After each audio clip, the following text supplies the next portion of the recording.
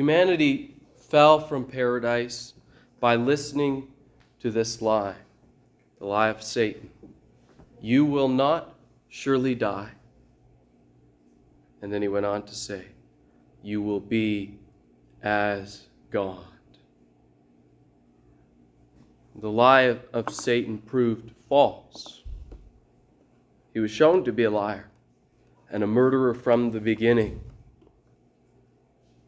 But his words, you will be as God, continue to appeal to the human heart.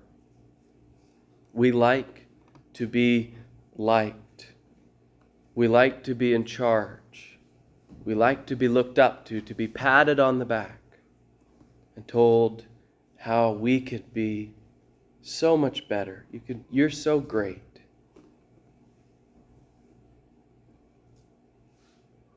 And we drink the Kool-Aid that self-promotion and self-exaltation is the path to everlasting glory. But it is not so in the kingdom of God. In the kingdom of God, in the sight of God, the way up is down. Jesus Christ, who is himself the fullness of deity, dwelling bodily, came and gave his life to stand in the place of his people, to suffer and die to save them. The message of the gospel, the message of Mark chapter 10, verses 32 to 45, is that the way of our King is not one of self-promotion, but of self-sacrifice. This is what he has done. The chief characteristic of God's people is not self-love, but self-denial. It is not to be served, but to be a servant. If you haven't already, then turn with me to Mark chapter 10, continuing our series beginning in verse 32 of Mark chapter 10. And we're going to consider the narrative here in three parts and walk through them. The first part in verses 32 to 34 is Jesus' prediction. Jesus telling us the way in which he is going to walk and his disciples following him. Secondly, we have the presumption of James and John in verses 35 to 40. And thirdly, in verses 41 to 45, we have Jesus' purpose, his mission for coming. This is what he came for. So we're going to begin with Jesus' prediction, reading verses 32 to 34. And they were on the road going up to Jerusalem, and Jesus was walking ahead of them, and they were amazed, and those who followed were afraid.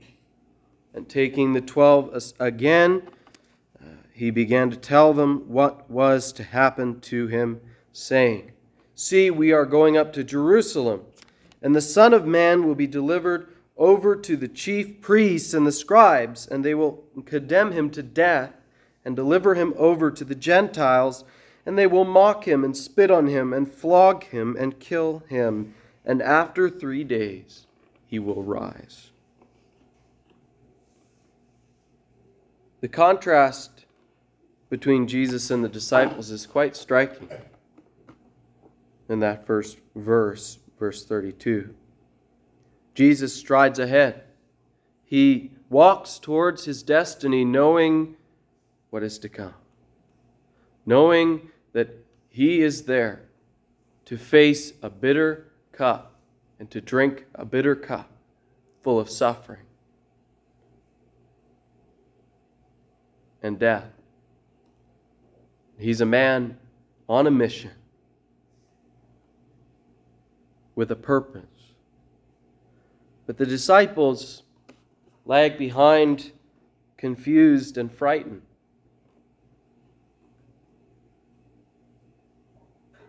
They had thought that Jesus would rise to military might, that he would crush their enemies and establish a glorious kingdom greater than Rome.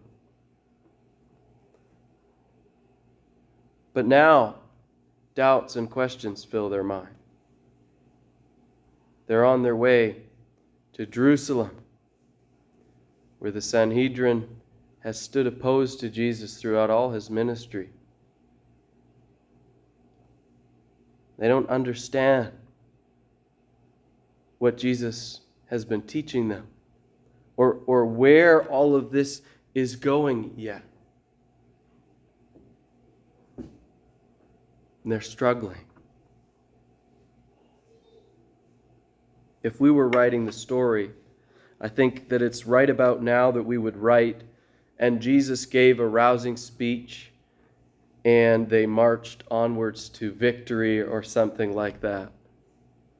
You know, Jesus said, just be your authentic self and you will rise above.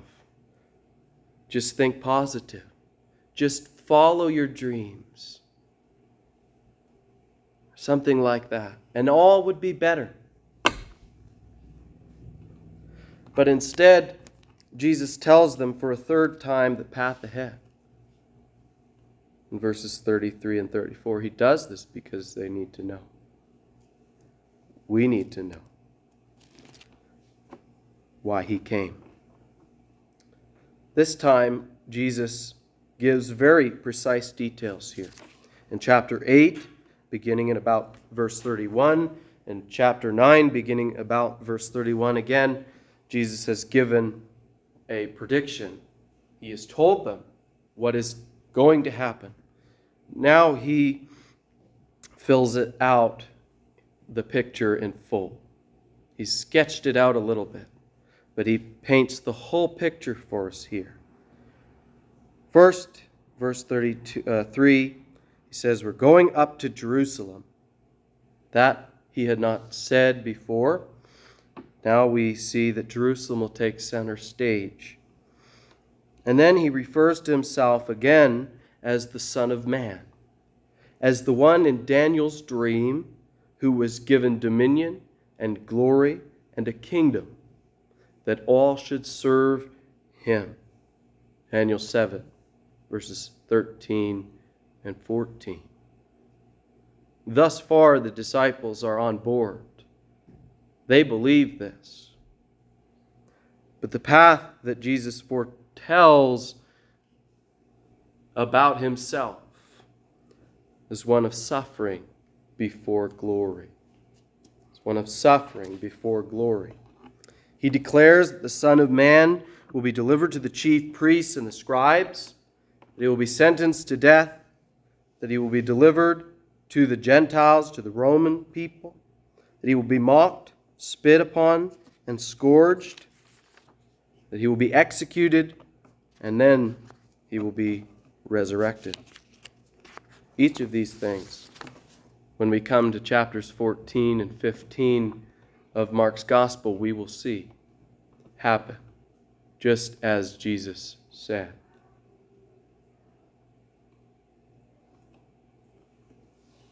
This is the good news that in Jerusalem, in the city of David, the Son of Man, Israel's King, would be handed over to the Gentiles by his own people, where he would then be mocked, spit upon, and whipped before being executed. The Savior will be humiliated in every way. It's only then that we're told, and after 3 days he will rise. What good news that is, in light of all that has gone before. So the disciples, at this point, have now been told 3 times by their master that he must suffer and die. that they had an understanding He was their Lord, that He was the Son of David, the promised Messiah. They needed to understand that He came first to suffer and die for the sins of His people. And yet each time thus far, they fail to understand.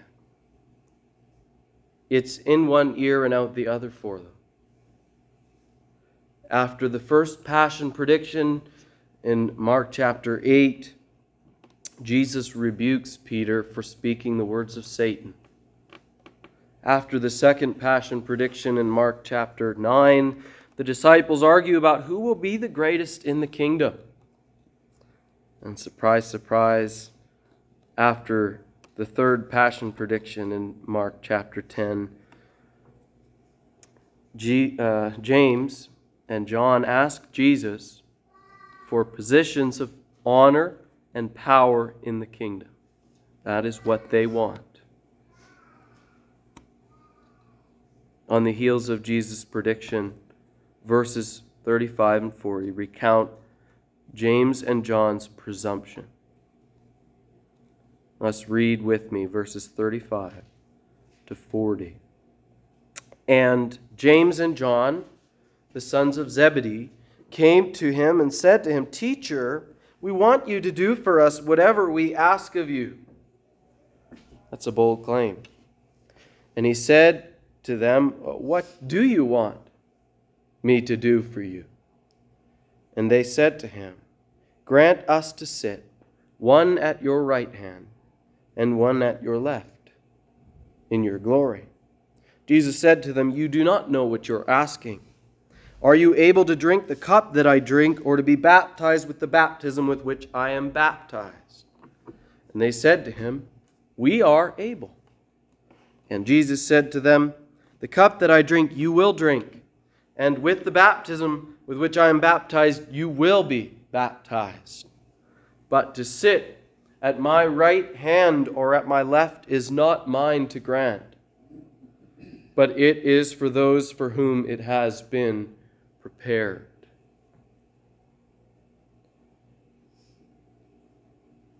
So James and John come to Jesus seeking the best seats in the house, in the kingdom of God.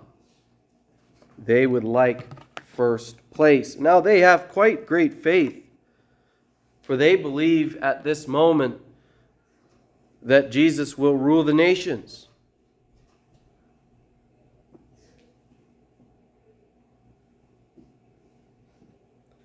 But they also have great presumption, for they suppose that they ought to receive the best share in Jesus' great glory.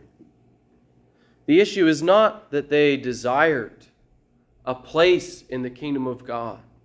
They were given one by their master, but they presume to think that they should have the best place. They ask to sit on thrones as his right and left hand men. But still they do not understand the cost of what they are asking. For with such a position,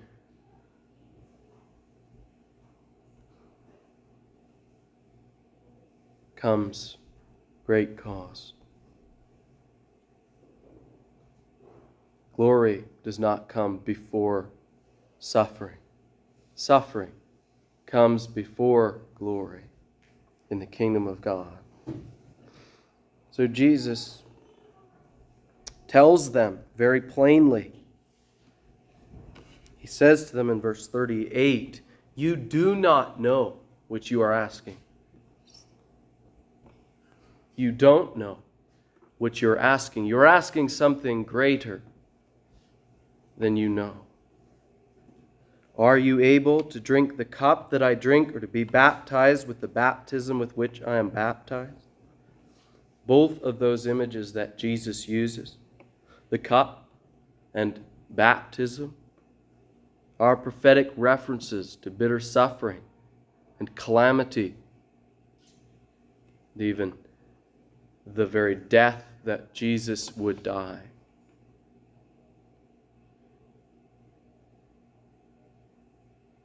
But James and John don't seem to think about the implications of those words. Suffering, death, hardship. How little they knew of what they were saying when they said, "We are able. We can do it." How little they knew, because they will indeed suffer. James would suffer unto death. John would be in prison. He would be beaten, and he would be sent into exile. They are promised suffering, for Jesus says in verse 39, they said, "We are able." And Jesus said, "The cup that I drink you will drink. And with the baptism with which I am baptized, you will be baptized." You will suffer, Jesus says. But he does not promise them the seats of honor that they asked for. He says that it is not his to grant. That authority was given to his Father, and he willingly submitted to that authority.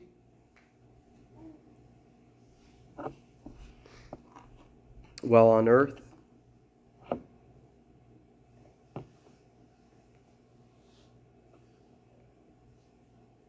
you and I are not given the knowledge of where we'll sit in the kingdom of God. Nor are we able to earn our way to a higher seat. It is God who gives. And he gives as he wills. And he gives in a way that is generous beyond measure. James and John don't know it yet. But we know in hindsight that there is only one other place that Mark uses the phrase "on his right and on his left." And he does so when he's describing the two thieves who will suffer besides Jesus.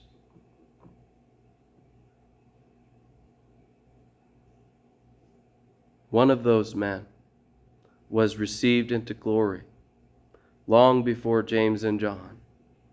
I'm not saying that I think the thief on the cross has got the higher position than James or John. That's not the point that Mark is making when he highlights those words.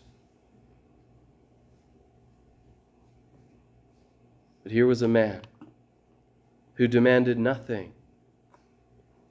All he had was a plea for mercy, not a cry for great power. He didn't want the best seat in the house. He just wanted a place in the kingdom of God. And he was humble enough to ask it as he died on a cross beside his Lord. And he was received in the kingdom of God into paradise that very day, our Lord promised. We must not forget that entrance into God's kingdom and any place in the kingdom of God is because of the mercy of God on our lives. So we're not to come seeking the best place. Glory in the kingdom of God does not come by putting ourselves first, by self-promotion or self-exaltation. Glory comes by the road of suffering and service. This is what is pleasing to God. Ours is not to seek honor, but to seek to serve. And this is not only the way of Christ's kingdom, it is his way. It is his purpose, his mission for coming to earth. Read with me from verse 41 to 45. And when the 10 heard it, they began to be indignant at James and John, and Jesus called them to himself and said, "You know that those who are considered rulers of the Gentiles lord it over them. Their great ones exercise authority over them. But it shall not be so among you. But whoever would be great among you must be your servant, and whoever would be first among you must be slave of all. For even the Son of Man came not to be served, but to serve, and to give his life as a ransom for many." As you can imagine, once word leaked out about James and John's request to Jesus, their glory-seeking, the other disciples were mad. They were mad because they didn't want anyone stealing their spot in line. They could see the sin of their friends. How dare you ask that? But they didn't see that they were infected with the same self-absorption. They were only upset because they wanted the same promotion as right-hand man. How many times have you been upset because someone wanted something you felt you deserved more? Don't you hate it when somebody else thinks they deserve what you think you deserve? So often we think that way. We believe the lie of the serpent. I can be as God. I'm greater.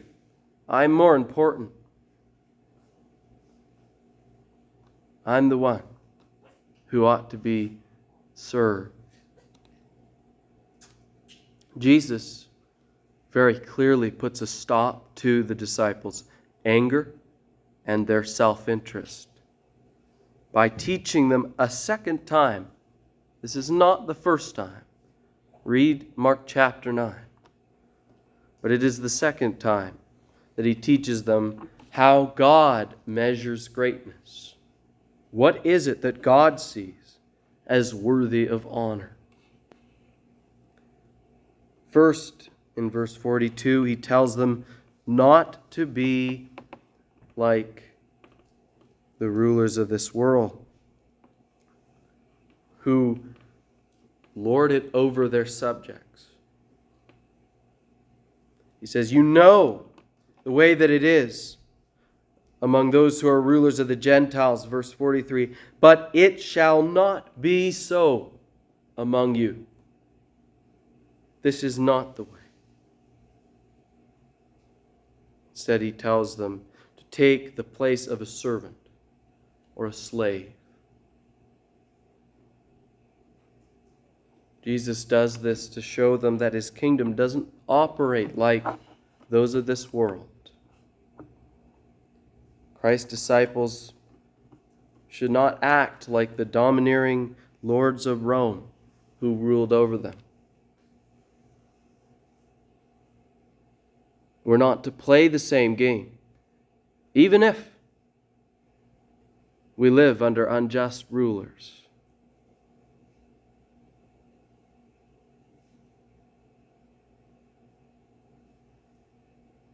The non-Christian ethic is to dominate. It's to seek power and to hold that power over the heads of others.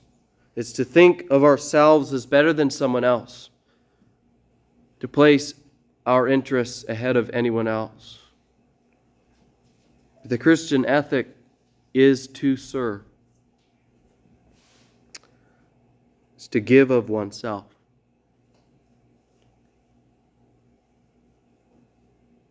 Not only that, the world restricts glory and greatness to the elite, to the 1%, to those that work the hardest, think the smartest, and yet God offers greatness to all who would stoop to serve.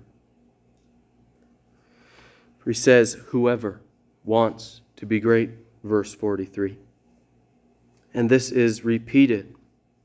I'll read verse 44. And whoever would be first among you must be slave of all.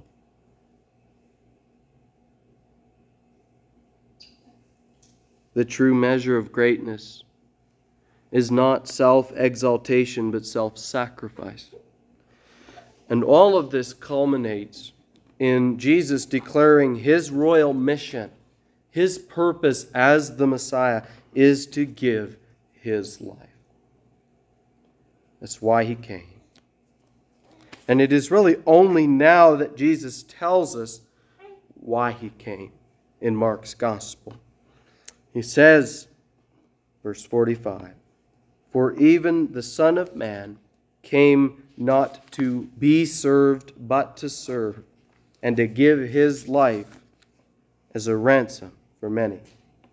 Even the Son of Man, Lord of glory, came not to be served, but to serve, and to give his life as a ransom for many. Here's the man who could have demanded that everyone be his slaves. He who orders the stars in place and holds demons at bay could have come as the most exalted of kings. But in the perfect plan of God, Christ Jesus came voluntarily as a servant. He humbled himself and he came to give his life as a ransom, as a substitutionary payment. A sacrifice had to be given to redeem someone. He came to do this in our place. Jesus paid the price for sin that we owed to God. The wages for sin, which Romans 6 verse 23 tells us, is death. It's not a small wage that we've earned. It's not a little debt that we owe. But Christ came to do what God alone could do. For the psalm writer writes in Psalm 49 verses 7 and 8, truly no man can ransom another, or give to God the price for his own life. For the ransom of their life is costly and will never suffice. It will never be enough. The psalmist gives hope and continues on, and in verse 15 of Psalm 49, we are told, but God will ransom my soul from the power of the grave, for he will receive me. God will do this. God is the only one able to do this. Jesus, as God, paid that ransom price. That is what Jesus says that he came to do, to give his life as a ransom for many. He did this by standing in humanity's place as a substitute for you and I. He endured the judgment that was deserved for sin. He came to serve and to die, so that whoever puts their trust in him and in the price that he paid with his own life, that we might have peace with God and an unshakable inheritance into God's kingdom, a place that we did not deserve. That's why he came. This is the only gospel, the only good news that can save you. Christ Jesus paid the debt that I could never pay. And whoever exalts himself will not receive a place in the kingdom of God. Whoever rejects Christ has no hope to live.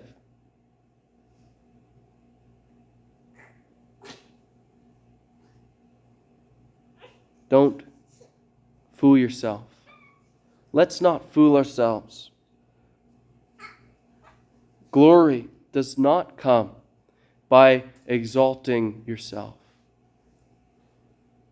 It doesn't come from tooting our own horn, seeking the best place. Scripture is clear that no one may boast. For God has declared that Christ is the only way. He is the only one who can give us eternal life. What good news that is, because we could not earn it. We could not exalt ourselves enough to pay God back for our sin.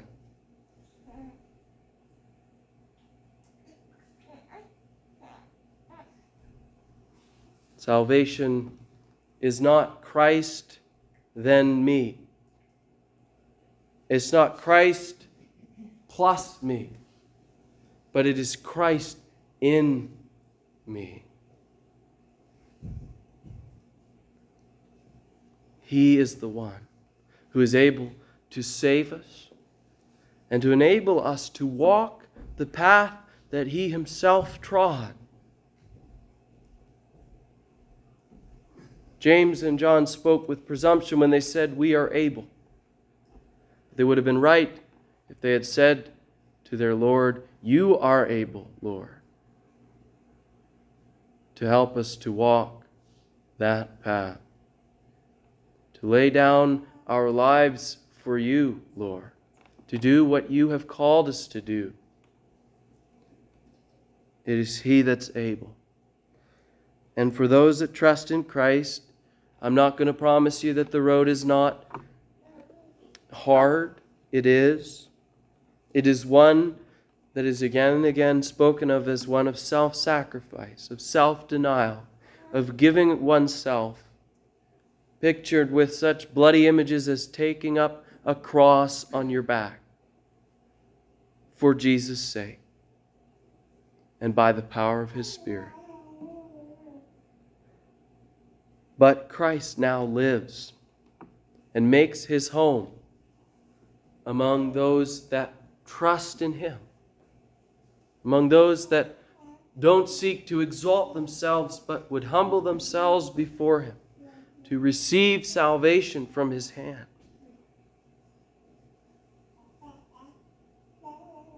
James and John did not then understand. But John, the son of Zebedee, will later echo Jesus' words when he says, He laid down His life for us, and we ought to lay down our lives for the brethren. 1 John chapter 3, verse 16. This is the way of the King, and it's the way of His people too, because He is able. He is able to pay the debt that we could not, and to enable us to give of ourselves completely to Him. Are you willing then, in view of God's mercy, in view of the power of Christ, to walk this path? Are you willing to turn from self-exaltation to trust in Jesus and take the servant's place? How then will you go and do that? How will you take the servant's place? Think about that this morning.